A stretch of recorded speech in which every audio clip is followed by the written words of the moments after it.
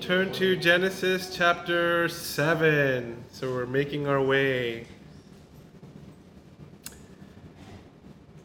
And let's read verse 1, starting from verse 1, and we're going to keep it a bit shorter, just to verse 5 today, to summarize. Then the Lord said to Noah, "Enter the ark, you and all your household, for you alone I have seen to be righteous before me in this generation. You shall take with you 7 pairs of every clean animal, a male and his female, and 2 of any animal that are not clean, a male and his female.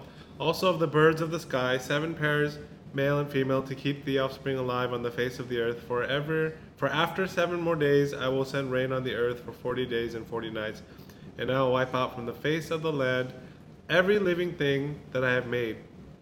So Noah acted in accordance with everything that the Lord had commanded him. Okay, and then the remaining of the chapter, verses 17, then the flood came upon the earth for 40 days, and water increased and lifted up the ark so that it rose above the earth. The water prevailed, increased greatly upon the earth, and basically wiped out every living thing on land. This is the word of the Lord. Amen.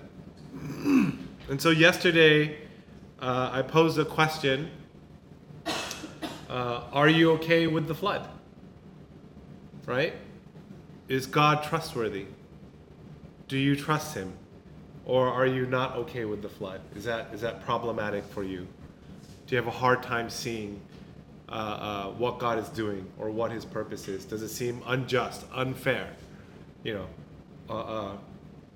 we have thoughts of like, well, that's not how I would have done it. That doesn't seem fair. I would have done, and then you have to apply that to your own life. We have difficulties and seasons in our own lives that, we've all been through or are going through or will go through, floods or difficult, traumatic seasons in our life. And in those times, is God trustworthy? And I think the more I think about it, God is either wholly, all trustworthy, or none. You can't second guess. You can't say, I trust him here, but I don't trust him there. You either trust him or you don't. There's to say that I trust God in this, but I'm not sure don't trust God in this.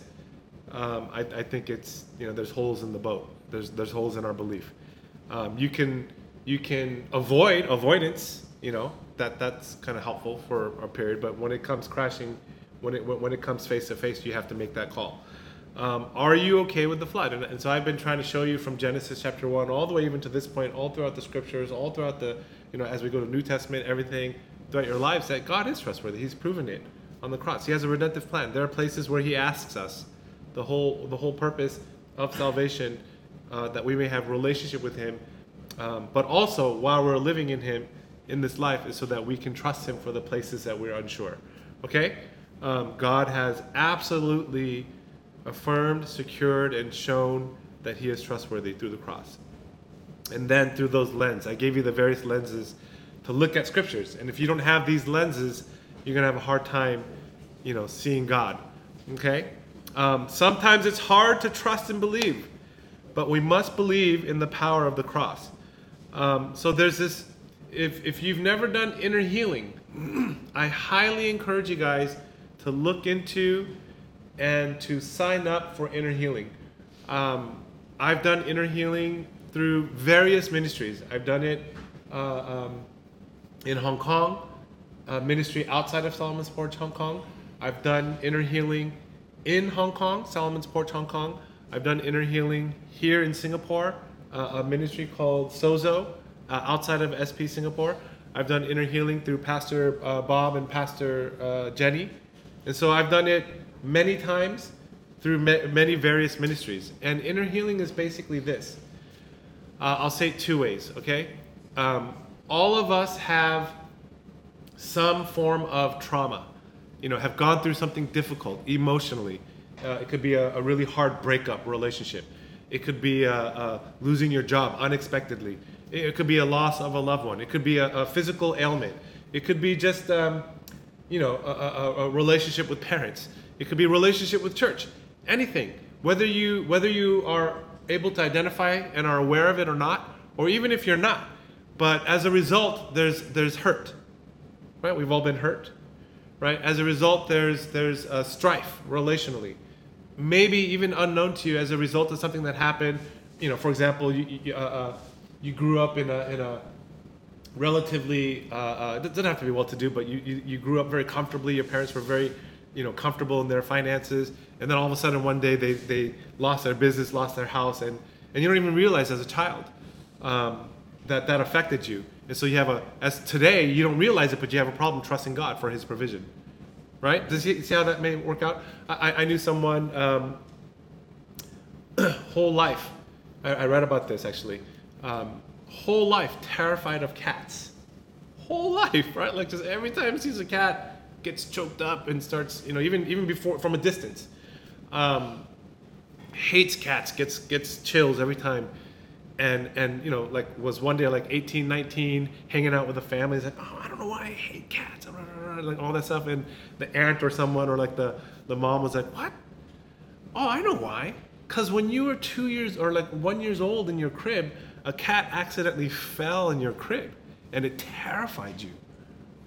And the child had no idea, had no recollection of that account because she was too young.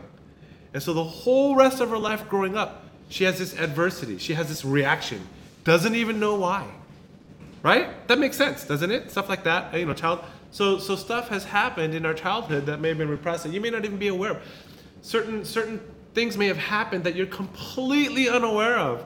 And the way you think and process or have an adversity towards something or whatnot might be something that is so simple as saying a prayer and saying, Lord, you created cats. They're beautiful creatures. They're not my enemies. And boom, just like that, you're healed. And so inner healing attempts is a ministry, is a tool that helps us to walk through various seasons in our lives and allows the Holy Spirit to pinpoint and identify areas that we may be unaware that we've been hurt by. So I did inner healing and all the big ticket stuff, parents, all of you guys need it, maybe a little bit marriage, parenting, and I thought I was good, because I'm mature. I'm a mature pastor. I planted, churches, and then the inner healer asks this question. So, is there anything more? I'm sitting there, eyes closed. No, I'm good. Marriage, pastoring church, Pastor Sam song, right? My pastor and all these things, all my leaders and mentors, Pastor Ron from California, or you cover all these bases. And then I'm sitting there. I was like, actually, there's one more thing, okay? And I'm trying to keep my composure, and I was like, when I was in 3rd grade, there was this girl, and she said I was so ugly, and I started crying. Isn't that hilarious? Isn't that hilarious though? Right? I didn't even know. Right? I didn't even know. And I remember Annie telling me of her inner healing encounter, and she hit all the big ticket stuff, and yeah, I'm good. Is there anything else that the Holy Spirit, scanned and everything? It's like, oh yeah, there's when this person said this to Sam, and when this person said this to Sam, and she started crying. She didn't even know why. She was like, she's like wailing, like, oh, it hurt me so much. And so it was just quite beautiful. There's stuff unresolved that causes layers, that causes maybe emotional walls and shutdowns that blocks you from communing with God, from communing with others in the way that God has made you. So I would highly recommend inner healing for all of you. Our ministry is still developing, and so there's going to be a wait list, and you're just going to have to be okay with that. But there are other ministries in Singapore as well, excellent ministries, as you wait for that as well. But one of the things they ask in inner healing is this. So if you've had a traumatic episode or event, and I've gone through these with various counselors and inner healers, and I'll say there's this one time my mom was really upset at me because I got really bad grades, and she was like really livid and really upset, and spanked a couple times, and the inner healer counselor will say this, or minister, sorry, A non-certified inner healing ministry, they're called ministers. They're volunteers, okay? And then they have, certified counselors and things like that. So I want to make a distinction. But one of the key questions I ask is this: where is Jesus in all of this? Right? Lost my job. It was traumatic. Lost a loved one in an accident. It was traumatic. Where was Jesus in all this? And oftentimes the people will say, he wasn't there. I'm asking the same question. I can't see any reason or purpose. I can't see God or how this fits into the narrative in any way. He wasn't there. He doesn't care. Right? He left me alone, kind of a thing. And so obviously the minister knows, so you walk them through, maybe approach it differently, give them some time. And in all the places of hurt, the idea is to recognize that Jesus was there in some form or shape, that he does care for you, that maybe he was protecting you. Maybe I wanted to jump out of that car and run away from home. But maybe Jesus, So I was doing inner healing, and I was saying, my mom was going crazy on me, and like I hated my mom. I wanted to leave the car. I wanted to run away. And then, the inner healer was like, where do you think Jesus was? I don't know. He wasn't there. I wish, And then after many times, I was like, oh, Jesus was. I with my eyes closed, praying and seeking. Oh, I saw Jesus. He was right in the middle. He was sitting right in between me and my mom. He was this buffer. He was filtering. As bad as it was, he took the brunt of it. And then I said, oh, I also see Jesus on the outside of the car. He was holding the car. He wouldn't let me leave because he knew that this would be okay. It would work out. My mom and I would reconcile, right? And our relationship would be beautiful. So he was preventing me from leaving. Yeah, I can see how God's grace is in that. Do you guys see kind of? And so even in the midst of the storm, we're able to see, even if just a glimpse, where God might be moving and acting. Does that make sense? Oftentimes, at the time and in the past, we don't see it. And that's the scar. That's the result of how we respond now today. That's shaped us. But if you can go back, right, as a believer, if you can go back as in maturity, and if you can go back and say, where was Jesus in those times? Oh, I think he was there. Oh, Lord, you were there. And he gives you that revelation. That will bring healing. That'll bring restoration. And even how you process and live life today would be affected, because those were kind of parameters or walls that were blocking you in. Does that make sense? So we're looking for wholeness. We're looking for healing. We're looking for freedom in Christ, right? Listen, many a people give their lives to Christ, okay? They're saved eternally, but they're still in bondage. Right? Okay? Jeremy came here with his eyes closed because he's tired. Listen, because you're saved eternally, there are still plenty of Christians who live in bondage. You're saved, but you're still in bondage. You're still bound by vices, by sins. Your sins are forgiven and you have eternal life. You're free eternally, right? But you're still in bondage because you're still trapped, mindset or sins or things like that.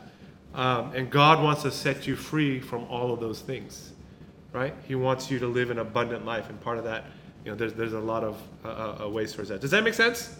Okay, so where is Jesus? So let me ask you a question. In the floods of your life, I've asked you, where is Jesus, right? If you want to do inner healing, you can pray these things even when you go home on your own. When you look at the flood in chapter 7, God wipes out everyone, right? I asked you yesterday, are you okay with the flood, right? Well, you have to be if you believe in Jesus. You can't be okay with Jesus but not okay with the flood. That's conflicting. That's a double standard. You're only tricking yourself. And then in other places in life, when the crap hits the fan, which belief are you going to lean on? The one of the cross or the one of the flood, kind of a thing. Does that make sense? So you got to be whole. You got to make sure it's all patched up, right? Because on your weak points and weak days, you're going to default into the gray, and then you're going to use, your own life experience tools and mechanisms that have gotten you this far, and you're going to rely on yourself. Okay? It always works that way. So here's a $1 million question. Where is Jesus? Where is God in the flood?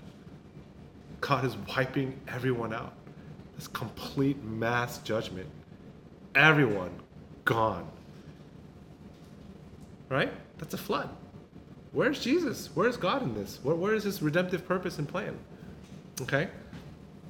You don't have to answer that. Obviously, there's inklings, the ark, right? The boat. God is preserving. God is judgment, but at the same time, there's grace, right? He's preserving a family. He's preserving a line. He's allowing a new beginning or a new creation, so to say, right? He's starting a new beginning, a new creation through the line of Noah. And so the Messianic line, the line the promise he made in chapter 3 was not lost in the judgment of the flood. And through the preservation of Noah, the Messiah, Jesus, eventually would come. That was his grace. That was his provision. That was his second chance. Okay? And so we understand that God gives mankind a second chance. That through Noah, he preserves a new beginning, a new creation. He doesn't completely give up. He allows humanity to rebuild itself. And then ultimately that Christ would come and for the redemption and salvation for all those who believe. Amen? Amen? When Jesus goes to the cross and dies, I've heard this phrase only once. And I didn't make the connection until yesterday. And so I hope that you can maybe track with me, okay? And I heard it from another pastor. Actually, it was Pastor Brian Kim, who's coming this June to our retreat, June 2nd, June 4th. So he's going to be our guest speaker. I've only heard it once, anywhere, in any theological reading, in any books, classes. I got my master's, all my favorite speakers. I've only ever heard this phrase once, and it was from Pastor Brian Kim, several years ago. And he said, on the cross, Jesus was baptizing the world. I've never heard that phrase before. I thought it was quite fascinating. Okay, we understand. When we get baptized, we die. The baptism is symbolic. By the way, we have our Easter service coming up, Good Friday and Easter, and we have baptism service, 3 classes leading up until April. I think it's April 13 or something like that. So we have 3 classes prior to April for baptism. If you haven't been baptized, please pray about it. Baptism is simply this. We do it. Scriptures tells us to do it. Scripture tells us to do it for others. When you go in the water, you're basically dying to yourself, right? That's why we go on the water. We're saying we die to our old self. We die to our old self, right? And then when we come up out of the water, we're coming out into new life, a new life in Christ. The old is past, the new has come. I am now a new creation, right? And so when you look at the flood, very similarly, the flood comes, everything dies, right? Everything's wiped out. The old world, the people are all wiped out, dead. And then when they come out of the flood, it's new life. It's a new beginning with Noah, a new start. Does that make sense? Do you guys see that imagery? And so I remember Pastor Brian Kim saying, Jesus on the cross, when he was dying, he was baptizing the world. And so in the flood, God is judging the world with water. And through the ark, life is preserved. Do you guys see that? On the cross, flip it, Jesus is the wood or the ark is being judged, but through his judgment, when he dies, heaven is opened up, the Spirit of God is poured out. The Spirit is often symbolized as water. As a result of Jesus' death and judgment on him this time, not on the world, but on him, as a result, the water or the Holy Spirit is released and it cleanses the cosmos. The scriptures actually says Jesus died, and if you believe that all will be saved. Cosmos. It means cosmos means universe, means everything, everyone, right? Theologically, we've come to find there's debate, but we'll say things like only those who believe are saved, right? And I understand that. There's a bit of duality to it, but I understand it. It's okay. You have to really believe. You have to really have a relationship. It's by faith only that you're saved. But Jesus came effectively so that all would be saved. But ultimately, remember, free will and choice, you have to choose. Does that make sense? So I won't go as far as to say on his one act, every single person for all time, from all creation to now is saved. They have the ability to be saved. So Jesus' blood was shed for all mankind, but ultimately you have to subscribe, you have to believe. Does that make sense? I'll just keep it there for now, very simply. And so, when you look at the flood and you say, where's Jesus? It's the imagery is all there. It's very symbolic. God was bringing judgment on the world, but preserving the line of the Messiah to come. But on the cross, he brought judgment on Jesus, his son. It was reversed. Heaven would pay the bill. God would pay the price. Jesus would be the ultimate sacrifice. And through him, the outpouring of the Holy Spirit would come out for the baptism or for the salvation for those who would believe of all the world. And so when you ask me, I found this on the web. Where is God even in the flood? Right? He's right there. It's a foreshadowing. God is saying, no matter how bad it is, I'm in it. I'm in it. No matter how destructive it is, no matter how painful it is, no matter how hard it is, I'm in it. There's a redemptive seed. There's a way that I can bring you out of this. But you have to look to the cross. Amen? Isn't that pretty cool? Right? The whole flip, and then you see it on the cross, and then through that lens, right? You have to see Jesus on the cross through that lens. You look back at the flood. Oh, wow. God brought judgment on all mankind, preserved through Noah. But one day, he would take all the judgment of mankind upon himself. And then all those who would believe would be saved. Right? And so there's a purpose and a plan. In our lives, in our snapshots, God has a redemptive purpose. No matter how devastating a season in your life has been in the flood, God has a redemptive purpose all throughout scriptures. If you believe in Jesus, if you believe in the cross. Amen? Amen. Let's give him praise. Let's have the worship team come up. And let's have Charles come up.